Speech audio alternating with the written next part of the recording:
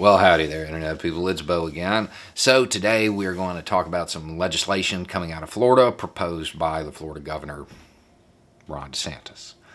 We're going to go through it simply because it fits with the theme of what we're talking about: masking the problem, hiding it, not addressing the core issues, but just trying to cover it up. And that's what this legislation is, really. In a lot of ways, to me, it doesn't go far enough. There's some workable pieces in it, but it just doesn't get there. So, highlights of this legislation include a prohibition on disorderly assemblies of more than 7 people, and it appears to provide for collective punishment of people who attend them, which I'm fairly certain is unconstitutional. Enhanced penalties for obstructing roadways and allowing people to just run those folks over, which I'm also fairly certain is. Anyway, toppling monuments has enhanced penalties, harassing people in public accommodations. It adds a RICO liability, creates mandatory minimum jail sentences for striking an officer, or an enhancement if you throw something and it just randomly hits a normal person, not one of the protected people. Local jurisdictions in Florida will not be able to defund the police, or they risk losing state money, which would cause them to make more budget cuts. Creates a victim compensation mechanism that allows residents to sue the government if it neglects to protect them. Remember that one. Terminates benefits if somebody's convicted under this act, and denies bail. Okay, first things first, I wouldn't worry too much about this. The ACLU is going to eat this alive.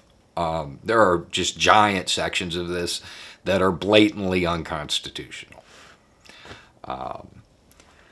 But beyond that, it doesn't actually address the problem.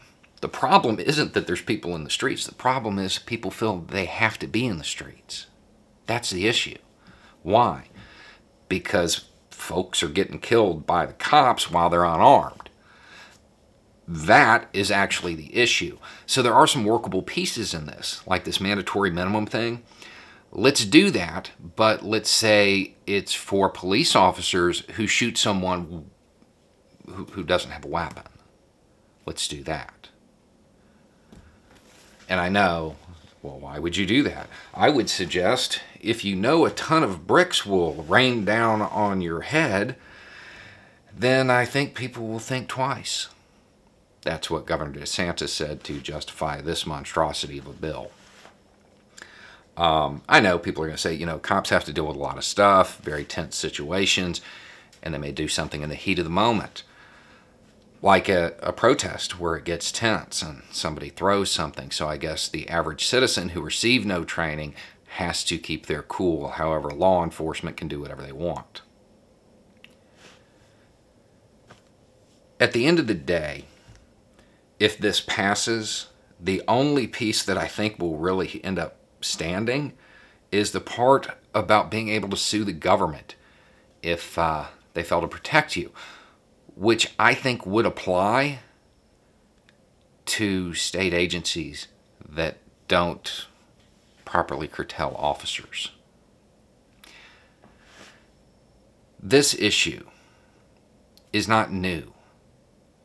It's been around a long time, and it's going to stay around until something's done about it. The more lawmakers clamp down, the bigger the movement will get.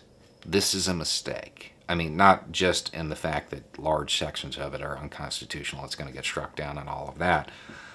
It's not addressing the issue, and even the idea of using more police violence and more police presence to curtail speech about law enforcement is going to end up making it spread.